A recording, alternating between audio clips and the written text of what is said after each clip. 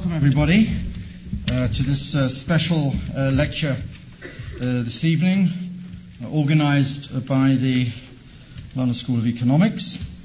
I'll be chairing the meeting tonight. My name is Professor Cox of the Department of International Relations and Director of the Cold War Studies Centre.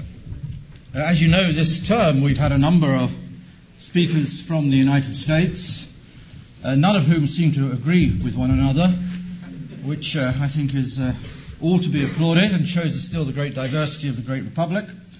We began with Alan Greenspan, I would say, and we end tonight with John Bolton, with a dash of John Mearsheimer and Steve Walt in the middle. So we're nothing if not pluralist. I'm delighted on behalf of the LSE to welcome John Bolton here this evening. John Bolton serves currently as a senior fellow at the American Enterprise Institute, and prior to arriving at the AEI, of course, I'm sure one of the reasons you're here in great number, he served as the United States Permanent Representative to the United Nations from August 2005 to December 2006, and from May 2001 to May 2005, Ambassador Bolton served as Under Secretary of State for Arms Control and International Security, also in the Bush administration. John Bolton is here tonight to talk in general about American foreign policy, about what has happened to the Bush foreign policy, but also, as I said, I'm an appalling commercial pusher of other people's works, including my own. He's also here to launch his book, very nicely in red here, Surrender is Not an Option, Defending America at United Nations and Abroad. That is not only the title of the book, it is also the title of the talk this evening. Ambassador Bolton, you're very, very welcome to the London School of Economics. Thank you.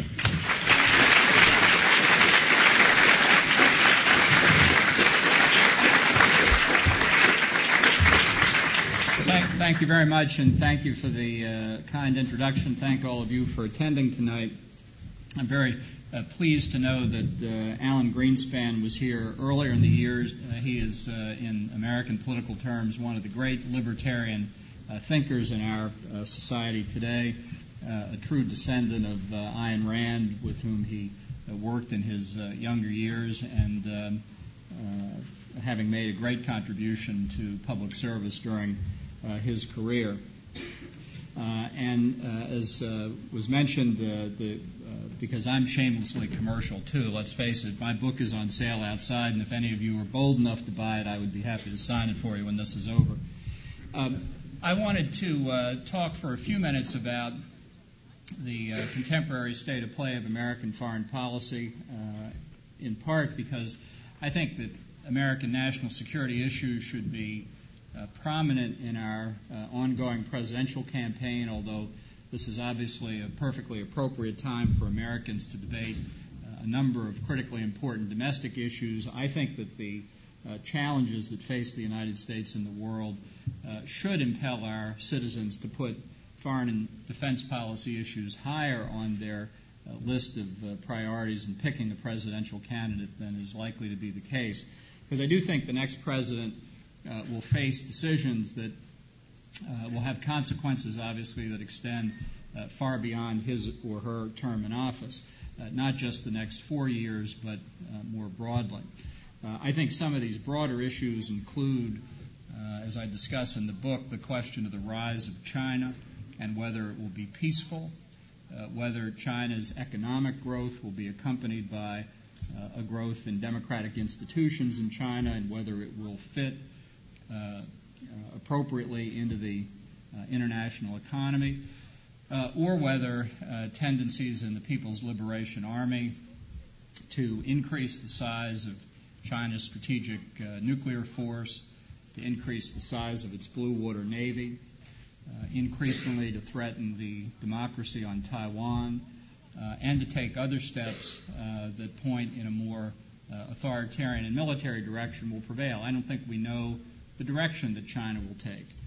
I don't think the Chinese know the direction that China will take, and accordingly, decisions made by the American presidency in shaping the bilateral Sino-American relationship will have huge implications for the rest of the world.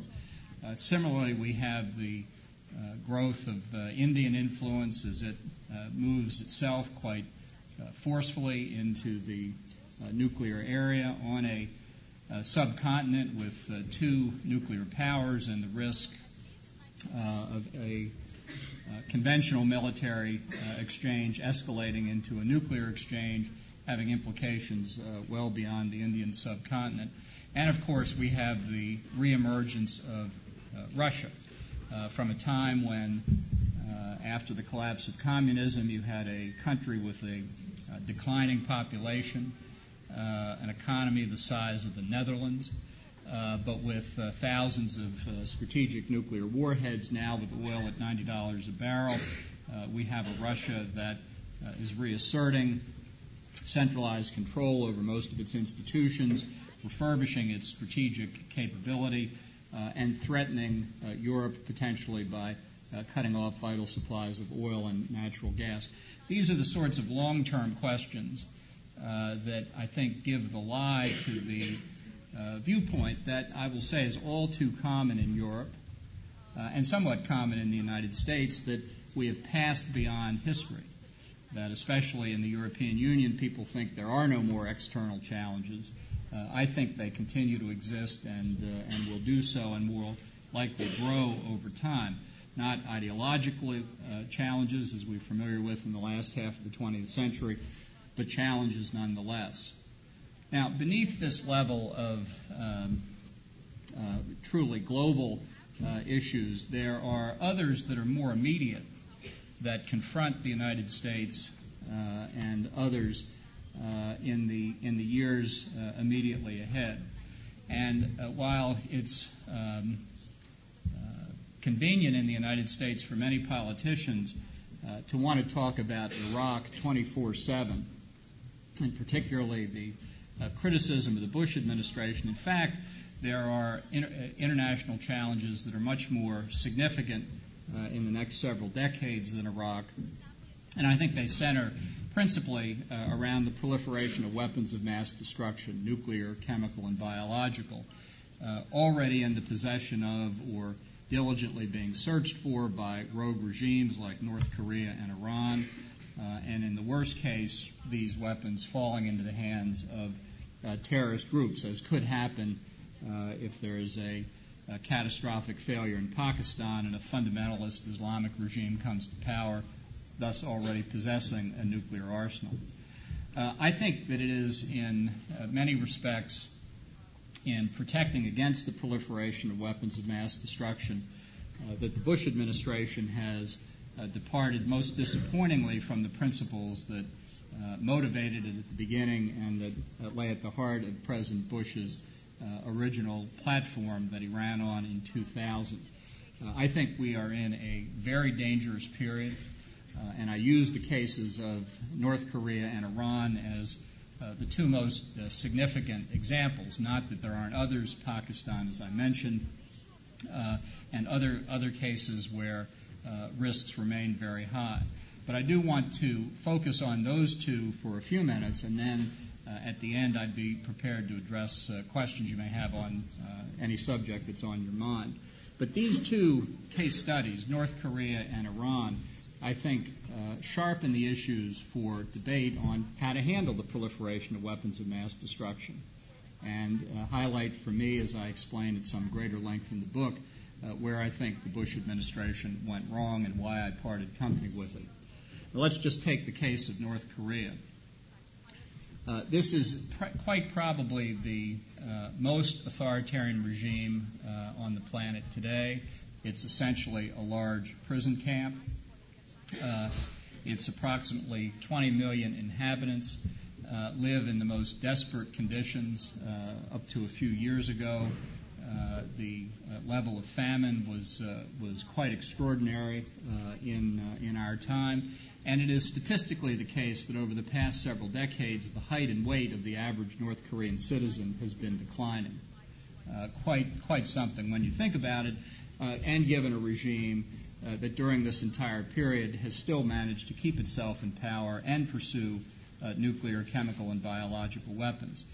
The North Korean regime is essentially a criminal state that will do anything for hard currency. North Korea is the world's largest proliferator of ballistic missile technology, especially in the sensitive Middle Eastern area. It counterfeits American money so effectively that our Treasury Department can't even really estimate how much money has been counterfeited. North Korea sells illegal narcotics through its diplomatic pouches, and until the government of Japan took law enforcement action recently, essentially controlled much of the illegal activity in Japan. And at the same time, this is a regime that has pursued for nearly 20 years a nuclear weapons capability. The North Korean government has become expert in the past 15 years in particular at negotiating to give up its nuclear weapons program. It's even become quite expert at committing to give up its nuclear weapons program, having done so at least 4 discrete times in this recent period. In each case, in exchange for very tangible economic and political benefits that are designed to keep the regime in power. The North Korean regime did so most recently on February the 13th, mirroring the 1994 agreed framework that it signed with the Clinton administration, committing to give up all aspects of its nuclear program in exchange for these economic and tangible benefits. I personally don't think that North Korea will ever voluntarily give up its nuclear weapons program, because these weapons are the trump card for the regime against the United States, against Japan, against others in the region, indeed even against its own citizens. So I fully expect that North Korea will continue a policy that Professor Fred Clay in the United States once called its policy of boundless mendacity, a capacity to make agreements and violate them almost before the ink is dry. And the most recent example of North Korea's boundless mendacity quite probably was under construction in the desert in Syria near the Euphrates River. A facility attacked by Israel on September the 6th. We don't know all the details of what that facility was involved in. In fact, this is an aspect that's very troubling to many in the U.S. Congress these days, why we don't know more about it. But from all that we can tell from public reports, from what I've learned from my own conversations, was some kind of operation jointly conducted by North Korea and Syria. It may have been a clone of North Korea's Yongbyon reactor. It may have been a sale of nuclear technology from North Korea to Syria. It may have been some kind of joint venture. But from the North Korean point of view, what better way to hide your nuclear program from the prying eyes of inspectors than to build it in Syria? And from the Syrian point of view, what better way to acquire the nuclear technology that they long desired than to get it from North Korea? This facility, by most reviews of the publicly available overhead photography, has been under construction for 4 or 5 years. That is to say, during the entire life of the six-party talks. And it was striking that within a day or two after the Israeli attack on September the 6th, North Korea was first out of the box with a press release condemning the Israeli attack. Now, what would spark North Korea's interest in an Israeli attack in a building in the Syrian desert by the Euphrates River? Maybe it's the common border between North Korea and Syria. Oh, no, I guess that can't be right. I think it's because there were North Korean technicians at that facility engaged in constructing whatever it was. A clear indication, if it was a nuclear facility, that they had been violating the February 13 agreement right from the start. Now, we'll see how North Korea turns out. It's hard to have case studies of scientific experiments in international relations, but I'm willing to predict that North Korea is lying again, that North Korea has no intention of giving up its nuclear weapons program, although it's more than happy to accept benefits from the United States and others.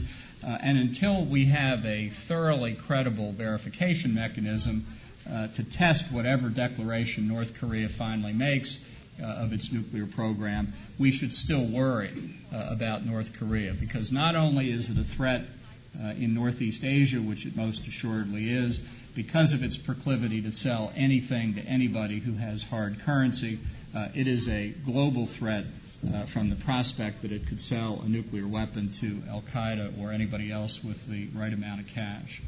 Now, the facility that the Israelis bombed in the Syrian desert may well have other connections as well. And it highlights why President Bush's phrase about an axis of evil was not simply metaphorical. We know that North Korea has aided Iran's ballistic missile program for a long period of time, perhaps 15 years or longer. In 1998, North Korea caused a sensation when it launched a Taepodong missile that landed in the Pacific Ocean east of Japan. Needless to say, concentrating the Japanese attention on the potential threat posed by North Korea. And after a year of haggling, to great international fanfare, North Korea announced a moratorium on the test launching of ballistic missiles from the Korean Peninsula, thus scoring two propaganda coups, first by launching the missile and then by declaring the moratorium. For all the credit that North Korea got because of that moratorium, unknown until more recently was the fact that it simply intensified its cooperation with Iran's ballistic missile program. Not surprisingly, because both countries were using the same Soviet-era Scud-based missile technology. So that while North Korea was reaping the benefits of a moratorium on launch testing, it was also reaping the concrete benefits of Iran's ongoing ballistic missile program by receiving telemetry and other data from the Iranians. This is why the notion of outsourcing a weapons program from North Korea to Iran in the case of ballistic missiles, and quite possibly outsourcing the nuclear program to Syria, is something the North Koreans have a great deal of familiarity with. We don't know whether North Korea and Iran have cooperated on their nuclear program.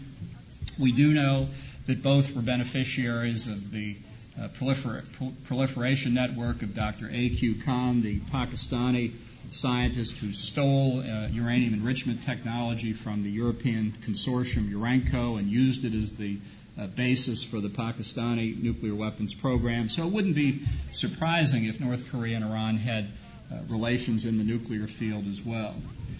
Iran has also been pursuing a nuclear weapons capability for close to 20 years.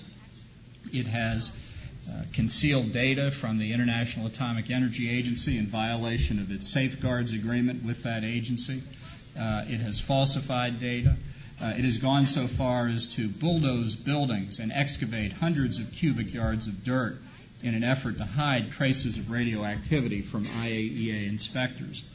Now, Iran says that its program is for purely civil, peaceful nuclear energy purposes.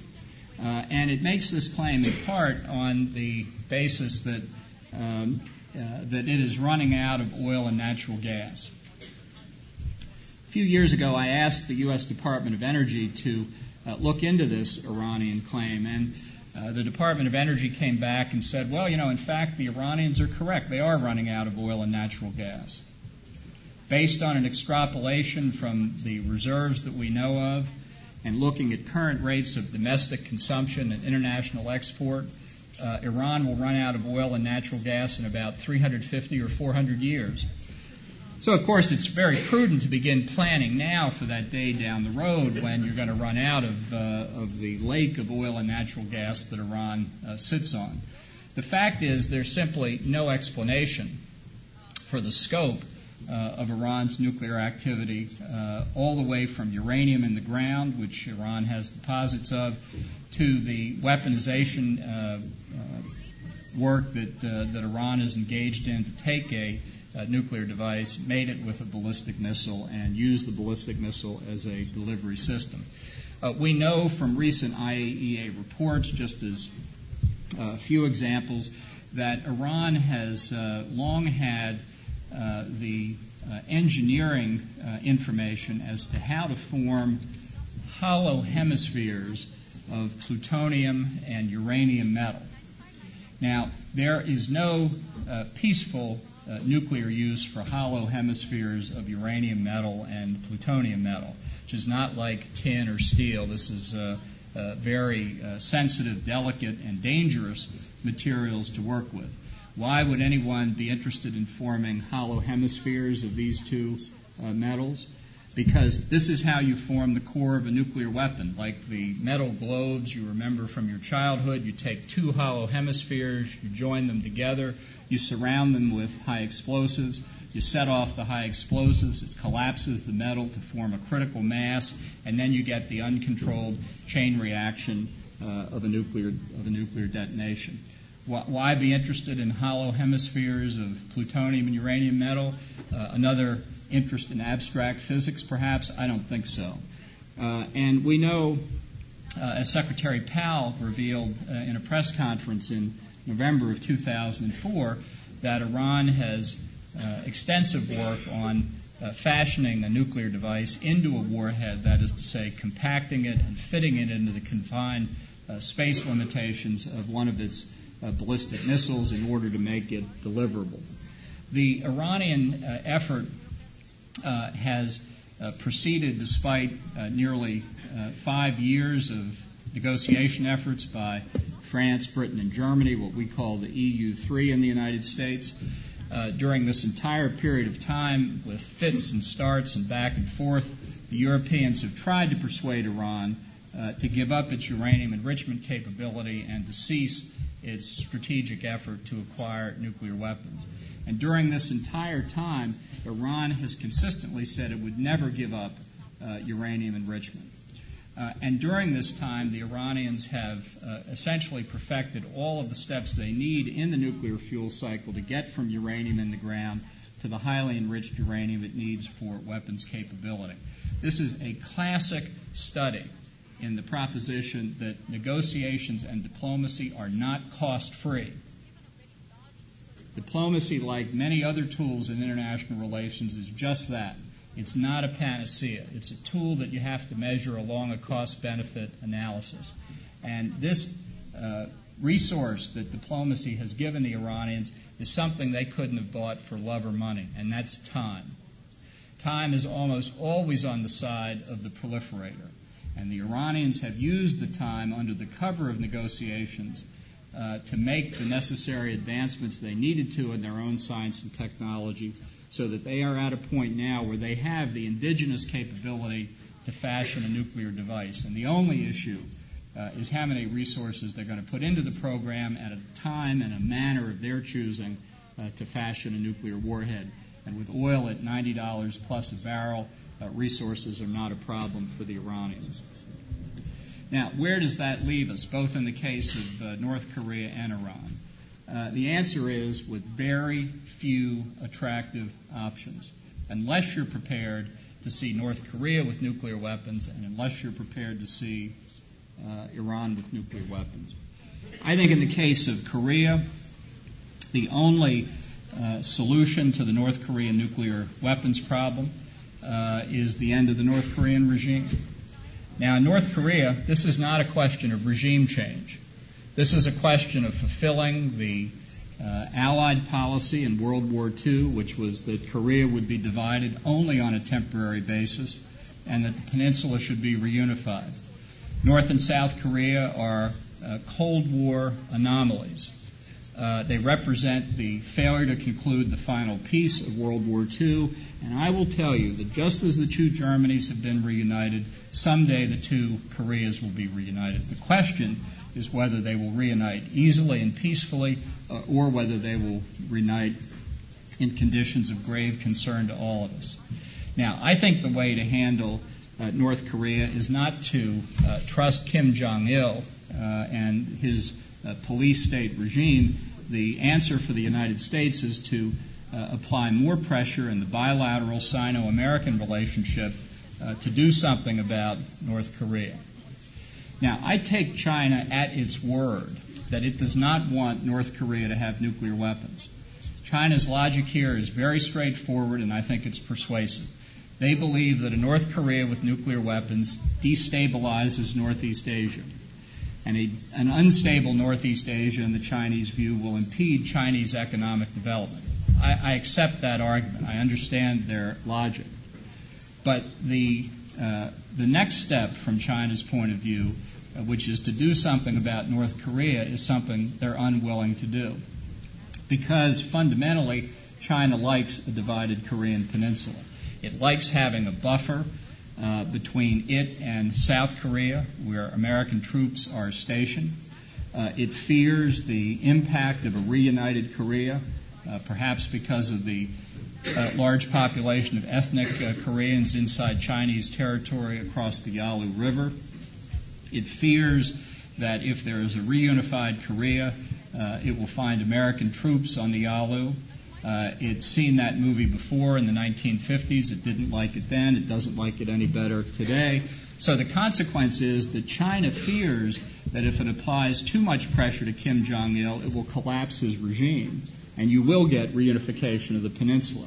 China supplies 80 to 90% of North Korea's energy supply and could easily apply as much pressure as it wants, which it has done in precious few occasions. So the Chinese are caught in a bind because they're uncertain how much pressure to apply to stop North Korea from having nuclear weapons. But fearful of applying too much and bringing the regime down, they don't apply much at all. And the result is North Korea keeps its nuclear weapons capability and increases the risk that Japan, Taiwan, South Korea, and others will develop their own nuclear weapons capability. I still think the Chinese can be persuaded, and I think that's the course the U.S. should be following. Now, in the case of Iran, I think our options are much more constrained, and I think they're constrained in large measure because of the more than 4 years of failed European diplomacy. My own preference would be to have regime change in Iran, because I think with the overthrow of the theocracy that has ruled there since the Islamic Revolution of 1979, a new government would be much more likely to conclude that it was in Iran's best interest to give up the pursuit of nuclear weapons. We saw this phenomenon in South Africa. When the apartheid regime fell and a truly democratic government came to South Africa, the new democratic government forswore the pursuit of nuclear weapons. And I think the same potential exists in Iran. This regime is more fragile than you think. There is enormous economic dissatisfaction across the country. The mullahs have made hash of the economy since 1979, and that mismanagement is becoming ever more apparent. The young people of Iran, who number under the age of 30 nearly 70% of the population, are very dissatisfied with the religious rule that they live under. They're educated, they're sophisticated, they can see that there's a possibility of a different life if they could break through the current regime. And there's enormous ethnic dissatisfaction in Iran. The population is just slightly over 50% Persian, and there are Baluchis, Arabs, Azeris, Kurds, Turkmen, and others who don't like the constraints that they face because of their ethnicity. Had we been working on regime change more effectively over the past 4 years, I think we'd be a lot closer to it today. I still think it's worth pursuing, but I acknowledge that it's not like turning on or off a light switch. It takes time, and time, as I said before, is not on our side. It's on the side of those pursuing nuclear weapons. Which is why, as a last resort, I think we have to contemplate the use of force. This is not a desirable option. It is extremely risky, and it is something that we can contemplate only because life is about choices. And if the choice is between a nuclear weapons-capable Iran and the targeted use of military force against Iran's nuclear program, I think we have to look at military force. This is a regime that has stated its intention to eliminate the State of Israel. It has held conferences entitled The World Without the United States, and it is perfecting a nuclear capability. This is a classic analytical marriage between capabilities and intentions. And as Dan Gillerman, the Israeli ambassador to the United Nations, said last year, in President Ahmadinejad, we have a man who denies the existence of the original Holocaust while preparing the second one.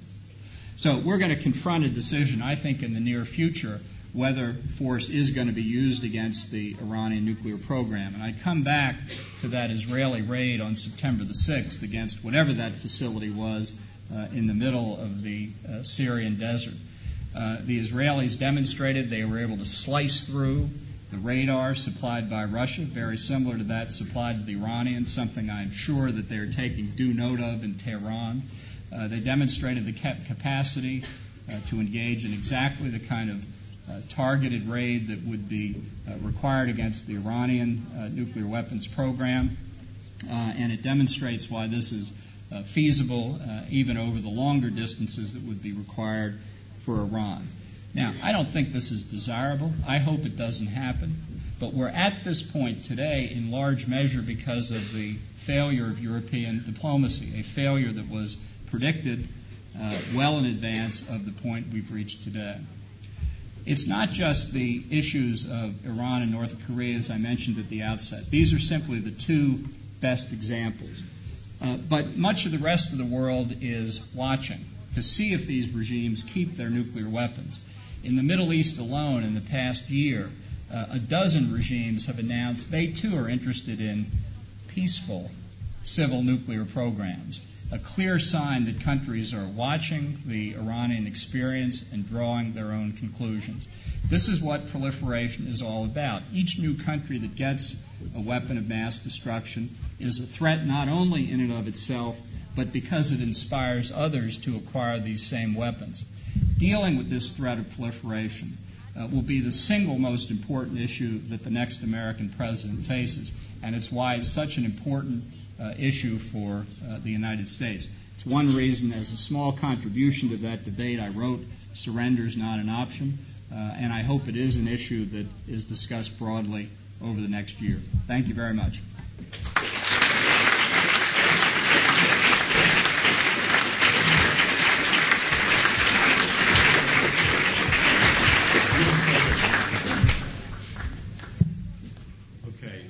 Well, I think there's a few questions which might arise as a result of that, and I'll just take hands as they come into sight. The gentleman here. One at a time, please. Make it short.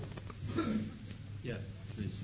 Ambassador Bolton, two of your compatriots, Professors Walt and Mearsheimer, recently named you as one of a small group within the U.S. policy elite that put Israel's interests over and above America's. And I take it for granted that you think their analysis is flawed, but I wanted to ask what specifically you think they misinterpret or misrepresent in order to come to their conclusion, and if you think that any part of their analysis is essentially correct. Yeah. Well, let me just say that their book and the essay on which it's based is a classic example, which I'm sure students will appreciate, that you can take professors who may be expert in one field, and when they apply themselves to another field, fail miserably. Never happens at the LSE. These are international relations professors who are attempting to understand domestic American politics. And my advice to them is stick to your day jobs.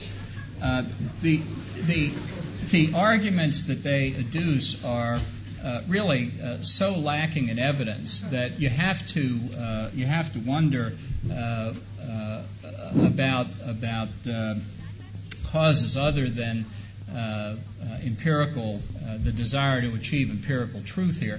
I talk to, in any given day or week, people on all sides of a whole range of issues. And if you take the list of people they have in their book and try to identify what it is they have in common, it's almost impossible over the spectrum of people that they lump together to find a common theme. I get into the category of non-Jews who favor Israel. It's one thing you take all the Jews, that's easy. Then you come to Lutherans like me. So what am I? I'm a Zionist Lutheran, I suppose. This is after a certain point, you just have to say that it's not intellectually worth debating. Usually what I'm accused of is excessive zeal for American patriotism. People in other countries say I'm too much of an American nationalist, except for Walt and Mearsheimer, who think I'm too much of an Israeli nationalist. I just think it's foolish. And beyond that, I just don't think there's no empirical reality there to debate. Right, well, here's one IR professor who's doing a night job at the moment. So there you go. Over to the gentleman over here. Thank you.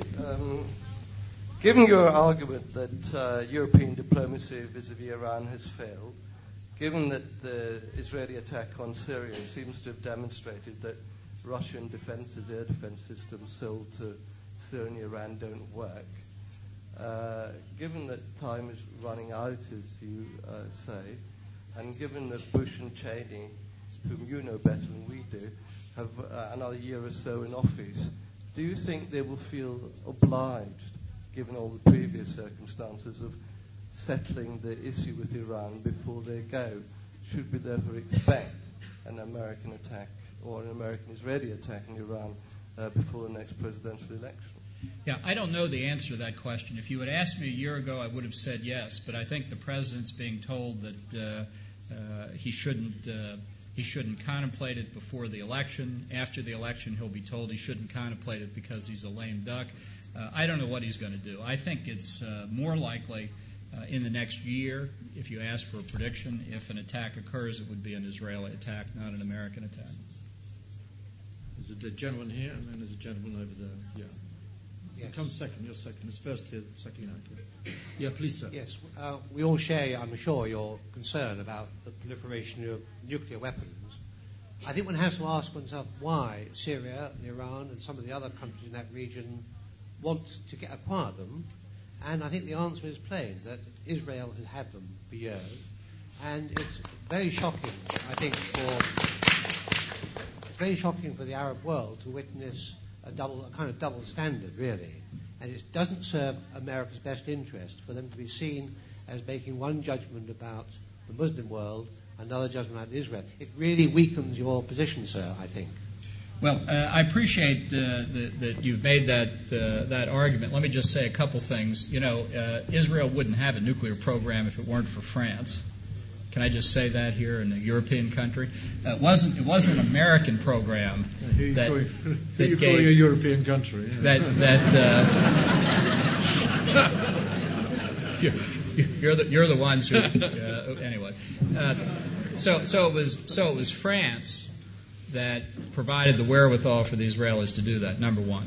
Number two, the one thing you can say about Israel, Pakistan, a Muslim country, and India was that they never signed the Nuclear Non-Proliferation Treaty. So unlike other countries, they at least had a certain degree of political and intellectual honesty. They never committed themselves to be non-nuclear weapon states. Third, the obligation that Iran and others undertook in the Nuclear Non-Proliferation Treaty was taken after public knowledge about the Israeli program. And the notion that somehow all of this is in response to Israel, I think, is contrary to the historical evidence. And finally, I think that the fact is, even if Israel's nuclear program disappeared tomorrow, countries in the Middle East would be pursuing nuclear weapons in part because Pakistan acquired them, which was a factor in inducing Iran to go after it, and which is now inducing many of the Arab states in the region to consider, or perhaps even to go farther, as in the case of Syria, to acquire nuclear weapons. This is the reason why proliferation is a risk and why it is different from the Cold War period, where there was essentially a binary standoff between the two major nuclear powers. That's not the case in the post-Cold War period, and it's why it's so dangerous. But let's be clear, it's been the American position, as it's been the British position for years, that there shouldn't be any weapons of mass destruction anywhere in the Middle East. The gentleman over here.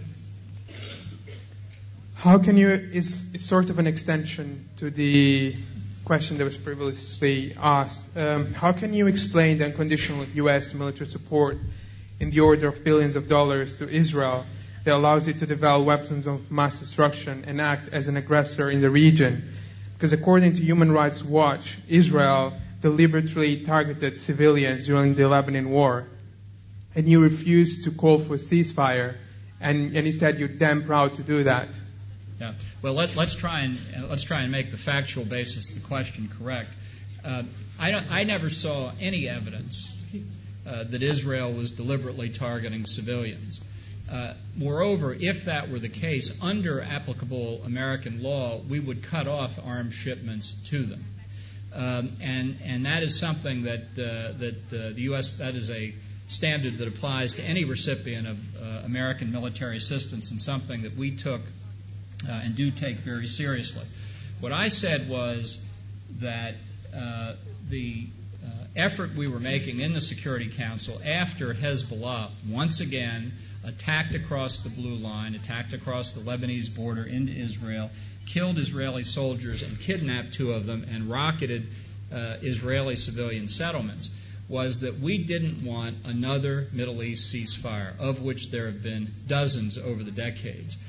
Secretary Rice said at the time we wanted to use the outbreak of these hostilities to move to a different level in the Middle East that might fundamentally change this cycle that we see so often, and in particular to achieve the objective of allowing the democratic government of Lebanon to exercise full sovereignty over Lebanese territory and to break the hold of the terrorist group Hezbollah on large portions of the country. Now, I am sorry to say that didn't happen. And today, the greatest threat to democracy in Lebanon remains the terrorist group Hezbollah, supplied by Syria and Iran. Okay, there's a lady up there. Yeah, please. Hi. What would you say is the proper method for beginning to reunite the 2 Koreas? Would China stand for this, and what would be the United States' role in this endeavor? Yeah. Well, I think one way to go about this, in addition to raising the importance of Korean reunification in the Sino-American relationship, actually, let me spend a minute on that because this is important. We often talk in the United States about raising issue X or issue Y as a higher priority in relations between Washington and Beijing. Too often we don't do anything because of the strength of the argument about the commercial and business interest in China. We talk about Tibet and the Dalai Lama, and I think President Bush did a courageous and honorable thing by bringing the Dalai Lama to the White House and by the award that he was given. Or we talk about trying to increase our support for religious freedom inside China, but we never really raise these things in the bilateral relationship in a way that might affect adversely commercial matters. And I think that's a mistake. I think North Korea is one of those issues that we should make more prominent and to stress how important it is, as it is important for China not to have a nuclear North Korea. And if we could do this effectively, then I think there's a chance of pushing China off the dime and getting them to do something about Kim Jong-il's regime. But in the meantime, I think one thing that South Korea could do would be to honor its own constitution, which says that ethnic Koreans born on the Korean Peninsula, in effect, are all citizens of the Republic of Korea. And if South Korea were to grant refugee status to Koreans fleeing North Korea, if it were to open its arms to its fellow Koreans, I think there's a possibility that you would have the kind of impact inside North Korea as occurred conceitedly in the very different circumstances of that first pinprick in the Iron Curtain in Eastern Europe, when Hungary opened even a small path to the west, and refugee flows began in a way that destabilized the communist governments of Central and Eastern Europe. I think that's one way to demonstrate that the people of North Korea are held there essentially by force and intimidation, and that the prospect of welcoming refugees from North Korea into the South would both be a recommitment to the South Korean Constitution and might also open the path to unification. That's a lot better, although it's risky, it's a lot better than a resort to military force. There's no doubt what would happen if the use of military force had to occur in Korea, but the cost would be extraordinarily high, and it's not anything that anybody wants. So I would look at the refugee path as one way to open that up. Gentleman up there, yeah. There's a lot of hands. I'll try and bring as many people in, yeah. Ambassador Bolton, thank you for being here first. Given that Israel has nuclear weapons and the United States has enormous nuclear capabilities, I think you would agree that using nuclear weapons if the Iranian regime would use nuclear weapons, that would be national suicide. So in how far would nuclear weapons from the regime in Iran really change the situation at all? Well, I think it could change the situation dramatically. We know from evidence such as the Karine A, which was a ship loaded with conventional weapons that went from Iran to Palestinian Authority 5 years ago, that Iran not only finances terrorist groups, it arms and equips them as well. And you can use the nuclear weapons capability in ways beyond delivery on ballistic missiles. You could give it to a terrorist group who could put it in a boxcar and bring it to a city in Europe or the United States and detonate it in a parking lot somewhere. And I can tell you that put together carefully enough, it would be very difficult, even for America's nuclear scientists, to say with absolute certainty where that weapon was manufactured. So that the question of retaliation is far from certain. Unlike in the Cold War, where we knew that the risk was from a nuclear exchange with the Soviet Union, you can track ballistic missile trajectories. But if it's confused enough to ask where the source of the uranium or plutonium was in the nuclear weapon, perhaps they had some from Korea, perhaps they had some from Iran, perhaps they had some from sources we couldn't trace, I think it would be very hard for the U.S. government or any government to say a nuclear weapon's just been detonated in City X, and we know to 100% certainty where it came from, and therefore will retaliate against that country. This is a task of enormous intellectual and scientific difficulty that we're wrestling with right now. So I don't fear a ballistic missile attack so much from a regime like Iran. I do fear it from a regime like Kim Jong-il's, which has a mental attitude of Hitler in the bunker. But from others that are slightly more sophisticated, I worry about whether they think they can get away with it. Gentleman now. Thank you. As a former intern at USUN in the fall of 2005, it's a pleasure to see you again. Thank you. My question has to do with Iraq. You're a brave man to admit that. My question has to do with Iraq and the U.S. policy of deficit financing. As you're well aware, the U.S. has pursued a policy of deficit financing the Iraq War, and they've borrowed a large amount, billions upon billions of dollars from China in particular. Do you see that there's a negative consequence within the UN Security Council in particular, in the U.S.'s ability to coerce or compel China to take action in regards to North Korea or Sudan in regards to the deficit financing that we've pursued with them? Yeah, this question of the total reserves in dollars that China holds, its holdings in U.S. debt instruments, its trade imbalance with the United States, are all things that are often advanced as reasons why we can't pressure China on North Korea, why we can't pressure China on Tibet. I just doubt how significant these economic issues are in reality. Because to every side, there are two sides to every economic transaction. And while the balance sheet may look to be in China's favor, I'm not sure these days, for example, where else it could sell its toys if it weren't selling them in the United States. I'm not sure they're going to sell many in the United States in the near future. But I don't see that this economic disparity really impedes our ability to advance political and other objectives. I think we're being too timid vis-a-vis China. I think China is vulnerable in many respects. Its large and growing demand for energy, which will define its foreign policy in many respects for decades to come. It explains why China gives cover to Iran in the Security Council. It explains why China gives cover to the Khartoum regime when it comes to Darfur. This is also a signal of real vulnerability for China because its economic growth cannot continue without assured supplies of energy. It's something they have to worry about. The gentleman with the blue shirt at the back, and then I've got some other people. I'll bring you in as quickly as possible. Yeah. Thank you very much, sir. I was wondering, given the disasters, I think, is perhaps slightly too strong a word, but not very, of the last 15 years of attempting to reach some kind of peace deal that resolves the question of Israel's boundaries, given that the unilateral withdrawal essentially led to the Jewish population having to be rid from Gaza. So what's your views on the latest attempts at some kind of compromise between the Palestinian Authority and the Israeli government? Do you see any hope there, and what are the pluses and minuses of the attempt? Well, I'm not optimistic about what's going to happen in Annapolis tomorrow. I don't think the moment is right to try and make progress on Israeli-Arab issues. I think you've got a weak and divided Israeli government, in terms of internal domestic Israeli politics.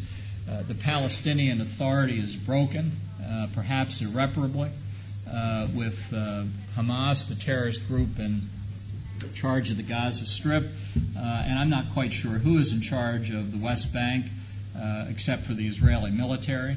So I don't see who stands on the Palestinian side who can make serious commitments, or even more importantly, carry through on them. That's why I think that Annapolis is not likely to be successful. I wish I could say something else, and I hope we'll be surprised tomorrow, but I don't think so. So my point is, you have to. Jim Baker, as President Bush 41, Secretary of State, once said with respect to the Middle East, we can't want peace more than the parties themselves.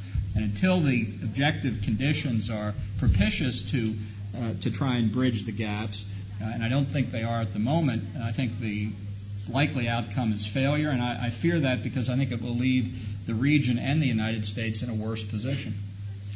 Lady there? Yeah. Yes, sir. Earlier you spoke of the EU3 and of failed European democracy. I wondered what you thought was the future of the EU on the international stage, especially considering the heightened, or should I say consolidated, foreign policy powers in the new Lisbon Treaty. Yeah. Well, I don't know I don't know what the future of the European Union is, and the only solace that gives me is neither does the European Union. At some point you have to decide what you want this thing to be. I mean, you generically, you Europeans. And there is not agreement on this. There is not agreement on it. If you listen to Elmar Brok, who's a German parliamentarian and has been and may still be the chairman of the European Parliament's Foreign Affairs Committee, he has said, and quite straightforwardly, the European Union is a state under construction. Okay? That means when it's done construction, the United Kingdom will be a county in that big state. Now, if that's what you want, well, that's fine. That's what democratic societies do. They make up their own minds. If you'd rather not be part of a European state, then you've got a different view of things. And I think if you look into the European Union, I judge there to be a real disjunction between European elites and European publics, where I think there's much more enthusiasm for that state under construction among the elites than there is among the publics. And I think until these differences are reconciled, the European Union's future will not only remain in doubt, but it will impair the ability of Europe to function and to have a common foreign policy. And I think one of the consequences has been the opposite of the prediction that a combined Europe will have a larger weight on the world stage. It actually has its weight is actually less than the sum of its parts, because it spends so much time trying to reach consensus that it's not effective before, during, and after that process. So from my perspective, what happens is that too often the European Union absorbs a problem, and that becomes a formula for inaction. Not opposition to the United States, just inaction, which means you're not getting to the causes of the problem and you're not solving it. So I leave it to Europeans to decide what they want to be when they grow up. But right now the European Union is not a success politically. It's a great success economically. Okay, I think we got that point. I was going to ask you the Sarkozy question, but I won't. I'd love to answer that question. Okay, I'll ask you the Sarkozy. What about Sarkozy then? What do you think of him? To return to crass commercialism for a minute, in my book, what page? I've got a quotation from former French President Jacques Chirac, who says, first I find out what the Americans are going to do, then I do the exact opposite. That way I know I'm always right. I don't think that's President Sarkozy's model, and I think this is a demonstration why the transatlantic relationship is actually in stronger shape than a lot of people think. I would urge you, if you haven't had the opportunity to do so, to read President Sarkozy's remarks to a joint session of Congress, where it's true he did not mention Iraq, but he did say in a very moving passage, wherever an American soldier falls in battle anywhere in the world, I feel like a member of my family has fallen. That is, for those of you who laugh, God bless you. But I'm telling you, That was a statement that touched a lot of Americans and has a profound impact on our view. One of the reasons why I think Sarkozy could bring France back into the integrated joint command of NATO, which I think would be an entirely good thing. There we go. You first heard it, yeah. The lady here, please. Yeah. Hello.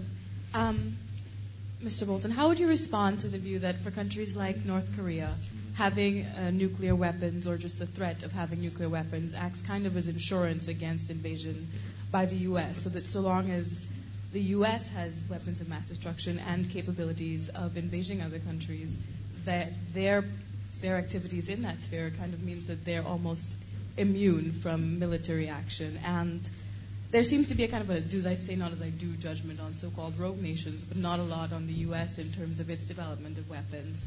Finally, this is kind of a non sequitur, but I would like to bring it in if I can. You haven't said very much about the United Nations, and I hope you'll bring that in some more tonight. Yeah, well, on the other hand, why should I?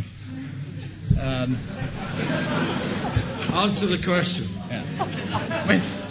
With respect to the nuclear weapons issue, the fact is that the international community codified the state of development on nuclear weapons in the Non-Proliferation Treaty.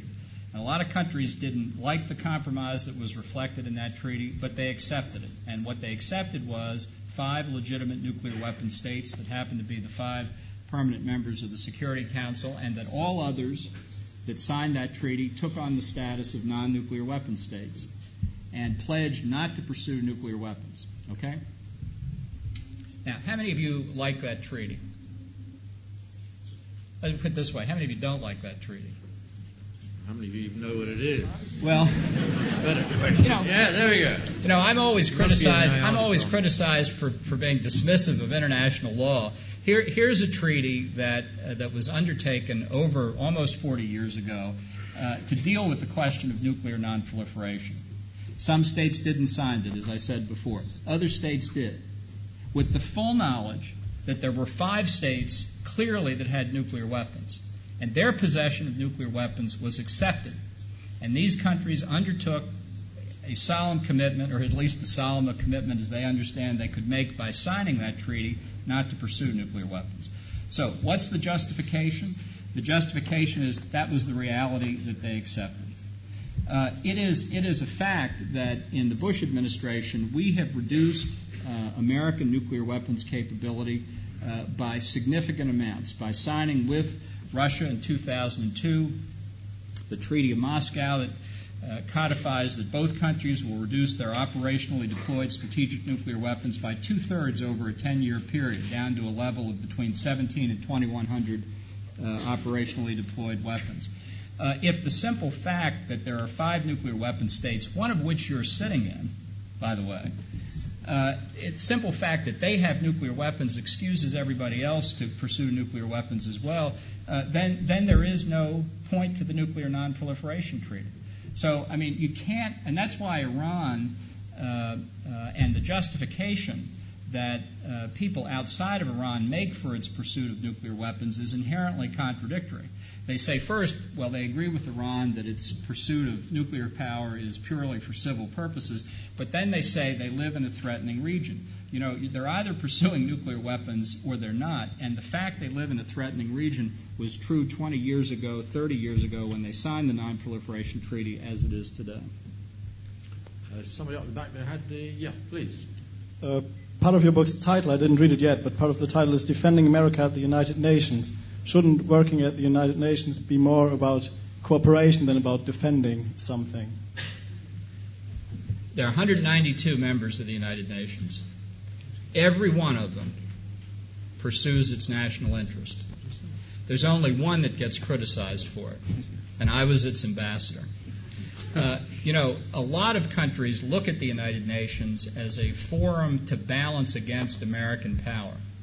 And it's one reason I call walking across First Avenue in Manhattan entering the twilight zone, because so many of these countries have wonderful bilateral relations with the United States, indeed are recipients of substantial American assistance, but when they get into the crowd mentality in New York, they try and find ways to limit or constrain American power. And And that's their perfect right to do, just as it's our perfect right to resist that. That's what we're defending. We're also defending, I think, a very significant concept, very significant, broadly, very significant for Americans, about sovereignty. What do I mean by sovereignty? I mean the sovereignty of American citizens. Our sovereignty in America is not vested in a crowned head. It's vested in the people. When we talk about exercising sovereignty, we're talking about voting on issues that are legitimately the subject of democratic debate. I see people smiling. I'm amazed at that. But let me give you one example. The United Nations General Assembly voted last week for a moratorium on the death penalty. I think about 6 or 7 nations voted against it, one of which was the United States. And the reason for that is, in the United States, we have a broad debate about the death penalty. We have people who are in favor of it. We have people who are against it. We debate it at the federal level. We debate it at the state level. We have active litigation every time a death penalty is imposed by juries of the peers of the people who are convicted. Now, you can favor the death penalty or you can oppose the death penalty. But I will tell you this, and I think this is a position supported by a huge majority of Americans. The issue of the death penalty has nothing whatever to do with the United Nations. Whether we have a death penalty in the United States or not is our decision. And the notion that the UN General Assembly has any role to play on that subject is illegitimate. That's defending America.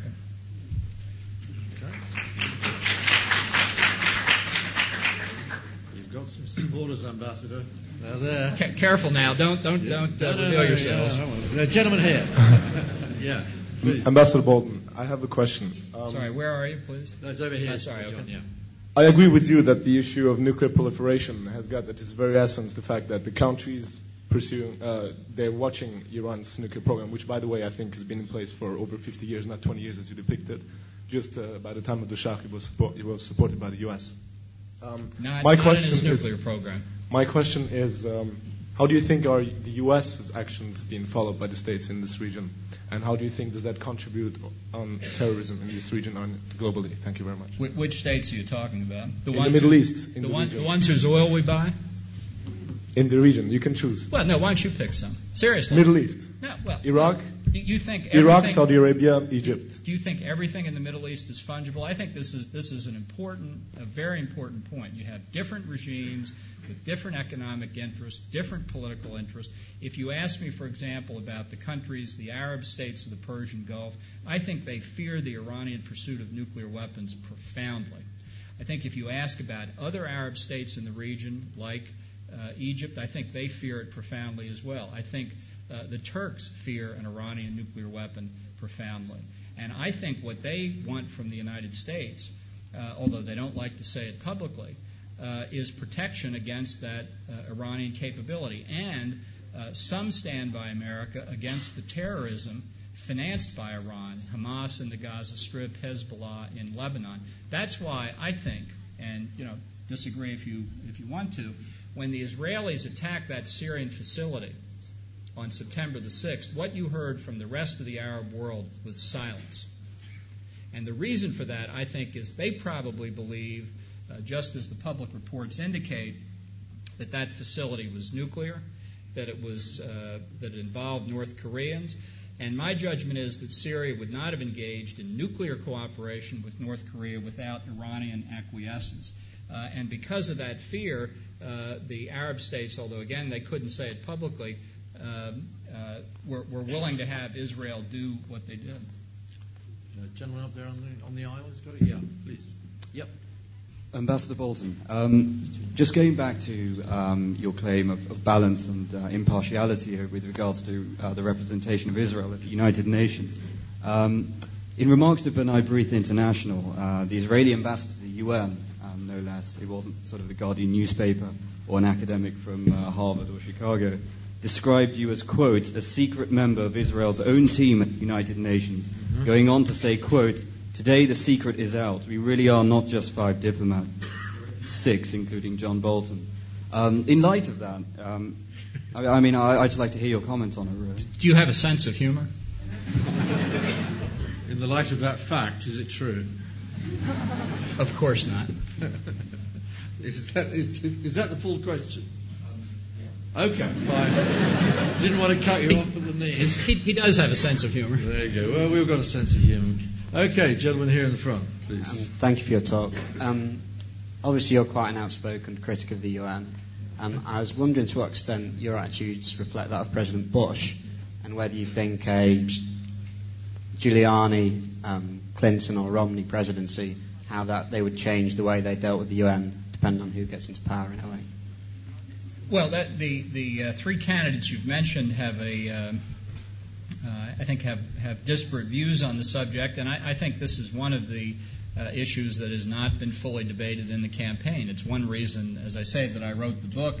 I can't speak for the different candidates. I'm not supporting any particular candidate for president. My life cycle is not in tune with our presidential election cycle. I wanted to write this book and get it out, and so I don't presume to speak for any of them. But I do think that the Democratic Party, as reflected by the Clinton administration in the 1990s and its candidates since then, is more likely than the Republicans to try and run more foreign policy through the UN. This is what John Kerry meant, I think, in 2004 when he talked about a global test for American foreign policy, which is a principle that has been rejected by every Republican candidate and some of the Democrats.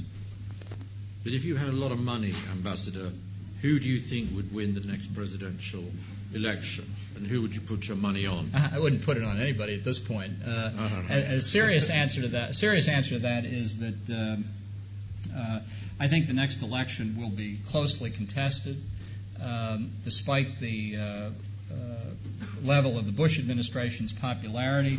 I would only note, despite its level in the mid-30s, that the new Democratic leadership of Congress has done the nearly impossible by taking Congress's approval ratings down into the low 20s.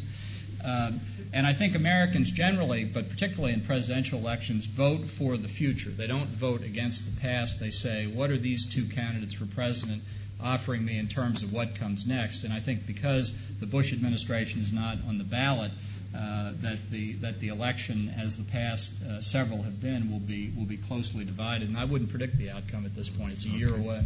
Fair enough. Lady here, yeah, please. Mr. Bolton, I'm really quite worried. I came in worried, and I'm going to go out even more worried. The last Glad I had the report, right impact. That's what an education's about. Well, yeah, the last Lancet report Sure. said that over 650,000 civilians had been killed in Iraq. Madeleine Albright, we all know, said that the 500,000 children dead as a result of US sanctions was a price worth paying. We can debate that to the end of the day. I worry that I am not going to defend Madeleine Albright, so don't get your hopes up. Okay, that's good. I'm pleased to hear that. We've heard for the past hour the same kind of rhetoric that we heard in 2002, in 2003 about WMDs in Iraq. But now we're hearing about Iran, we're hearing it about North Korea. What guarantees can you make that this isn't going to be another Iraq? And I fear it will be. So it's a twofold question. Considering 86% of Iraqis think the US troops should get out, is it not time for us to respect the democracy that you brought them? And B, I just wondered how the search for WMDs was going.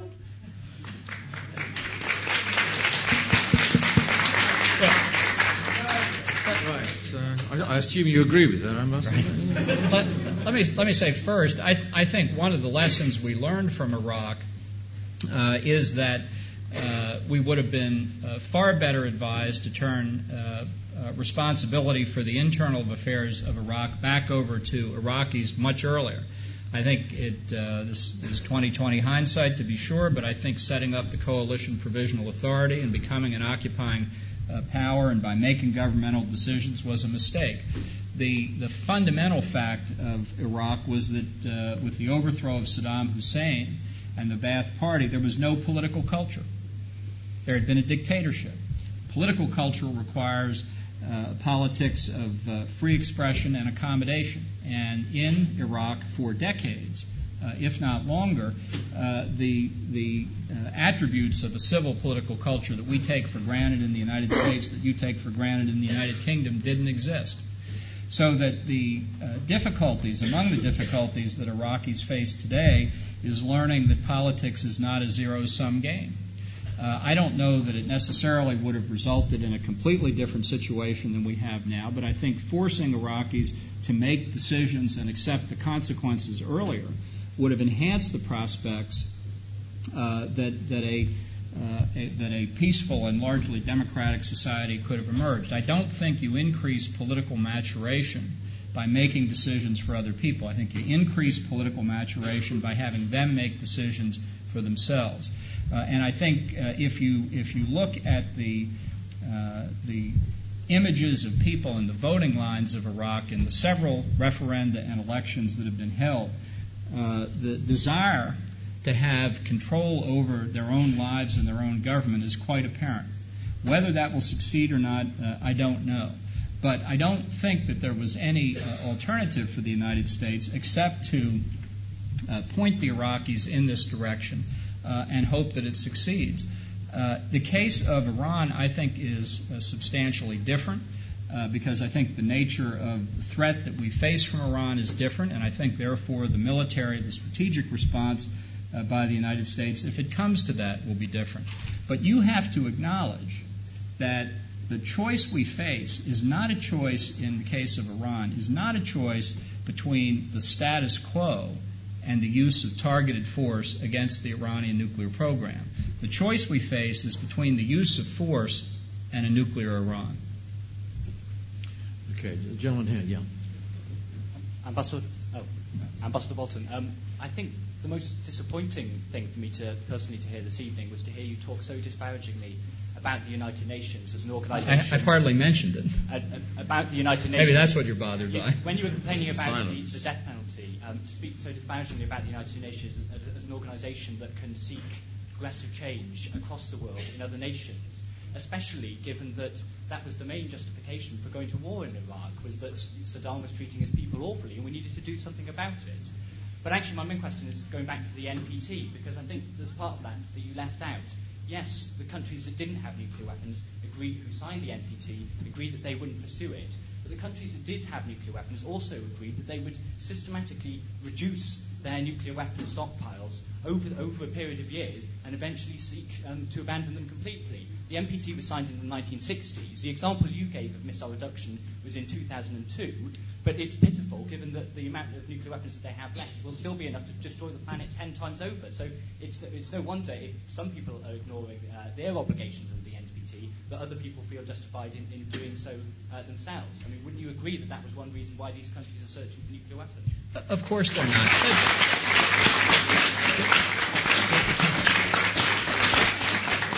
The position of the nuclear weapon states, I think, is a trivial justification for the non-nuclear weapon states to seek the weapons. And in fact, the biggest problem that we've had in the world about proliferation has come from the nuclear weapon states themselves. Russia supplying India with the wherewithal, China supplying Pakistan, France supplying Israel. If the nuclear weapon states themselves hadn't started down that path, we'd be in a lot safer world. And the only two countries that haven't engaged in it are the United States and the United Kingdom. Now, they have indeed. When the NPT was signed, nuclear weapons levels and operationally deployed weapons, which are critical, were still going up. There's never been an arms control treaty that's required the destruction of a single nuclear weapon. But we have drawn down our stockpiles, and we are eliminating nuclear weapons at a substantial rate in the United States. So I think we are moving toward the direction that the NPT requires. The NPT does not set a deadline or a timetable for the elimination of all of these weapons. And indeed, the fact that other countries are now acquiring them makes it a lot less likely that the nuclear weapon states will give theirs up. But I want to come back to the United Nations. The first thing you said was that the UN should be a force for progressive change in the world. Wrong word.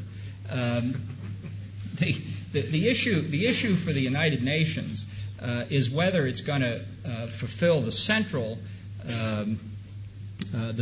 objective of its founders to prevent the scourge of war from engulfing mankind again. And the fact is, during the Cold War, it was utterly irrelevant to the great struggle of the second half of the 20th century.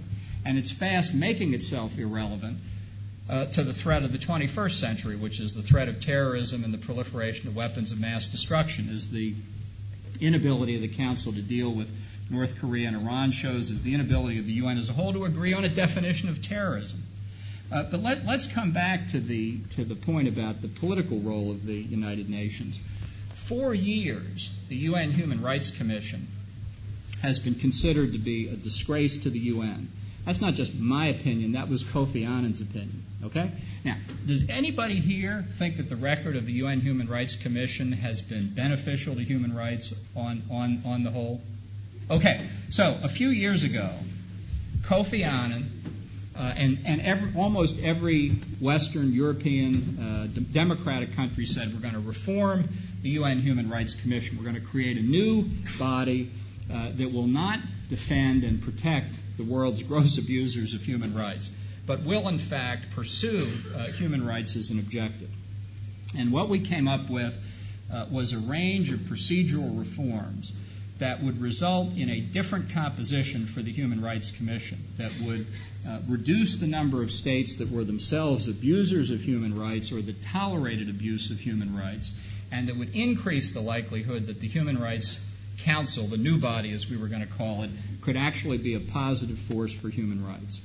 Now, no one of these reforms in and of itself was enough. It was the aggregate of reforms, a 2/3 election requirement to get on the council, and a series of other limiting the size of the body, which I think always makes UN bodies more effective the smaller they are, and a range of other devices, all procedural, conceitedly, but which taken as an aggregate, when we started out, we felt would create the potential for a human rights decision-making body that would really change the way the UN addressed human rights. And during over a year of negotiation, what happened was that the abusers of human rights, with Russia and China participating, systematically, one by one, got those procedural reforms eliminated. The United States didn't give up on them. The Europeans gave up on them. And that's the fact of the negotiation as you can trace back over this year and a half. I knew that the game was up when the European Union agreed to remove one last procedural reform. And this was a requirement that we would have had in the creation of the new body that said no country under sanctions by the Security Council for gross abuses of human rights or support for terrorism could be on the Human Rights Council. Let me repeat that. No country could be on the Human Rights Council if it was a gross abuser of human rights or a supporter of terrorism as determined by the Security Council. And the overwhelming majority of the non-aligned states said, we can't accept that, and the Europeans gave it up. So what happened was you couldn't even get a procedural protection that said if you were declared by the Security Council to be a gross abuser of human rights, you could still serve on the Human Rights Council. And that's why the United States voted against the new council, and why I was proud to do it, because I felt that we had jettisoned any chance for real reform. And in fact, the record of the new body in the year and a half since it's been created is as bad or worse than the Human Rights Commission. And that's just not my opinion. In the United States, it's actually been written editorial by, of all places, the New York Times and the Washington Post. So you want to know why people are skeptical in the U.S. about reform in the UN, read the history of the Human Rights Council. Okay, I've got 2 or 3 more to go before we conclude. The gentleman here. Yeah, right. 2 questions. First, regarding Iran, what would be the consequence, you think, of an attack on Iran? You say that the choice now is either a nuclear Iran or an attack. But I think the choice is rather a nuclear Iran or the consequences of an attack. My second question is, who within the Bush administration is responsible for the failure in Iraq? And maybe what is your responsibility in the failure of Iraq? Thank you. Well, I think the answer to the first question is that, as I said in my earlier remarks, I do not view the prospect of the use of military force against Iran as a happy alternative. I think it's very risky, and I think the consequences could be quite destructive. But imagine the power of Iran multiplied by the force of nuclear weapons, and the risk down the road of adverse consequences is far greater. I think our chances of dealing with the Iranian nuclear threat right now are slipping away, because I have no doubt the Iranians are doing everything they can to hide and harden the facilities they have. The biggest risk we face in Iran is that we could eliminate the uranium enrichment facility at Natanz, for instance, which I think we could do, only to find the Iranians have built another duplicate or larger facility hundreds of miles away, as yet undetected by us. So that's why I think that the window here is quite narrow. And in the case of Iraq, I think ultimately the administration as a whole bears responsibility for it. I still believe the decision to eliminate Saddam Hussein was a strategic victory for the United States and everybody who fears the use of weapons of mass destruction. I think an ancillary strategic victory of overthrowing Saddam was Gaddafi's decision for Libya to give up nuclear weapons so completely that we, together with the British, boxed up Muammar Gaddafi's nuclear weapons program and shipped it to Oak Ridge, Tennessee, which is the best place for it.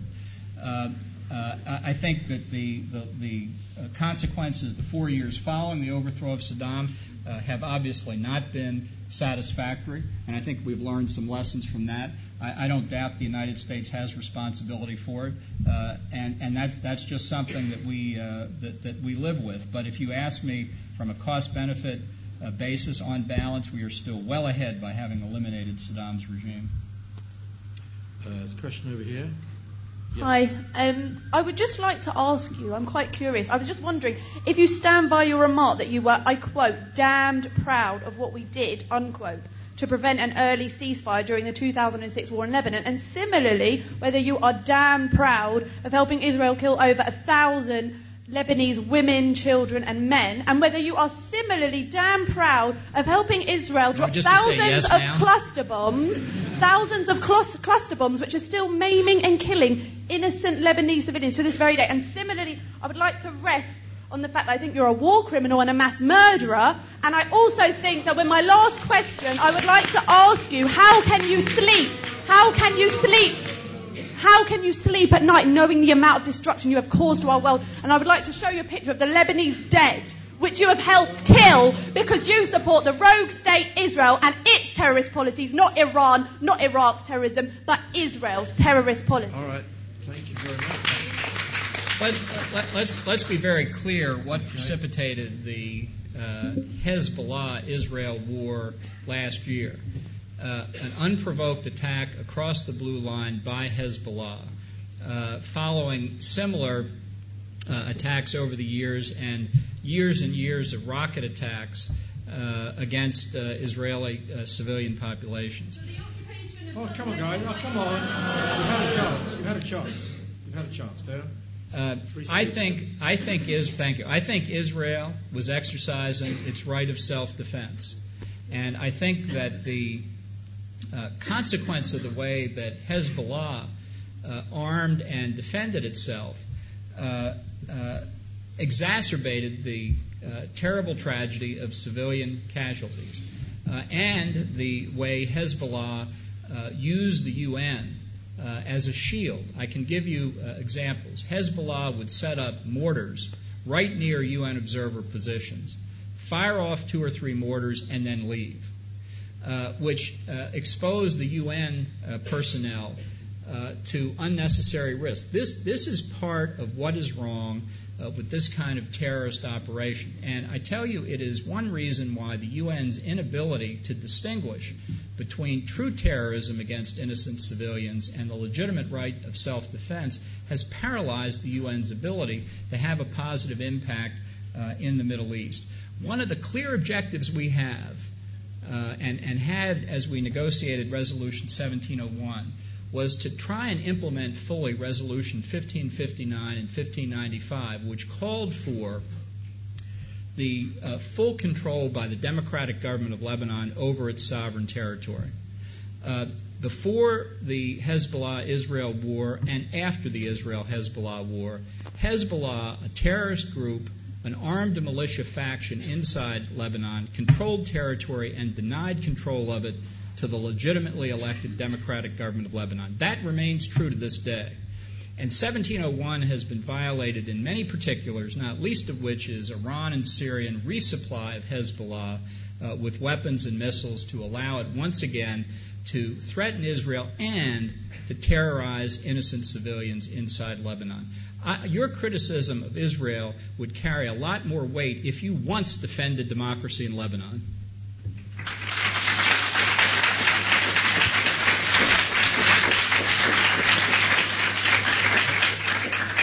Okay, we could go on for about another 2 or 3 hours, but we can't. And this is going to have to be the last question from the gentleman here, the lucky man who drew the straw. I just kind of going in another direction. I was wondering what your view of what will be the role of, especially with dealing with groups and with countries that don't necessarily play by the rules of diplomacy, what you think the role of the intelligence community is going to be in the future. And by the intelligence community, I actually mean beyond just the United States. I mean also Britain and France and throughout the world. What Yeah. It's your last comment. Yeah. Well, I think that that over the decades, American intelligence capabilities have suffered. I think we have extraordinarily good technical capabilities. I think our human intelligence capabilities have declined. I think that's a problem for the United States. I think it's very hard to penetrate terrorist groups that threaten us and threaten other advanced democracies. And I think as long as our intelligence capabilities remain impaired, we are at greater risk. I think the inadequacies of our intelligence capabilities actually enhance the prospect that military force might have to be used at some point. I'd rather spend more money on developing our human intelligence and relying less on liaison services. I think this is something that we desperately need in a world where we're threatened by terrorists and by the proliferation of weapons of mass destruction. I think that, and this is my last comment, one of the Bush administration's greatest legacies will be the Proliferation Security Initiative, which is designed to prevent international trafficking in weapons and materials of mass destruction. Over 80 countries now subscribe to the Statement of Interdiction Principles. We share intelligence. We've had major successes in the interdiction of trafficking in weapons of mass destruction. We exposed the AQCON proliferation network by seizing a ship filled with centrifuge parts bound for Libya. We helped bring down the Libyan nuclear weapons program. This is a case of intelligence sharing, and it's a different kind of multilateral activity. As one British diplomat said when we were negotiating the Statement of Interdiction Principles back in 2003, he said, PSI, the Proliferation Security Initiative, PSI is an activity, not an organization. It's an activity, not an organization. Some would say as opposed to the UN, which is an organization but not an activity. PSI has no Secretary General. It has no Secretariat. It has no headquarters. It has no bureaucracy. It's just 80 countries that are determined to prevent trafficking in weapons of mass destruction using law enforcement, military, and intelligence mechanisms. And I think it's a great success and a model for the future. Thank you all very much.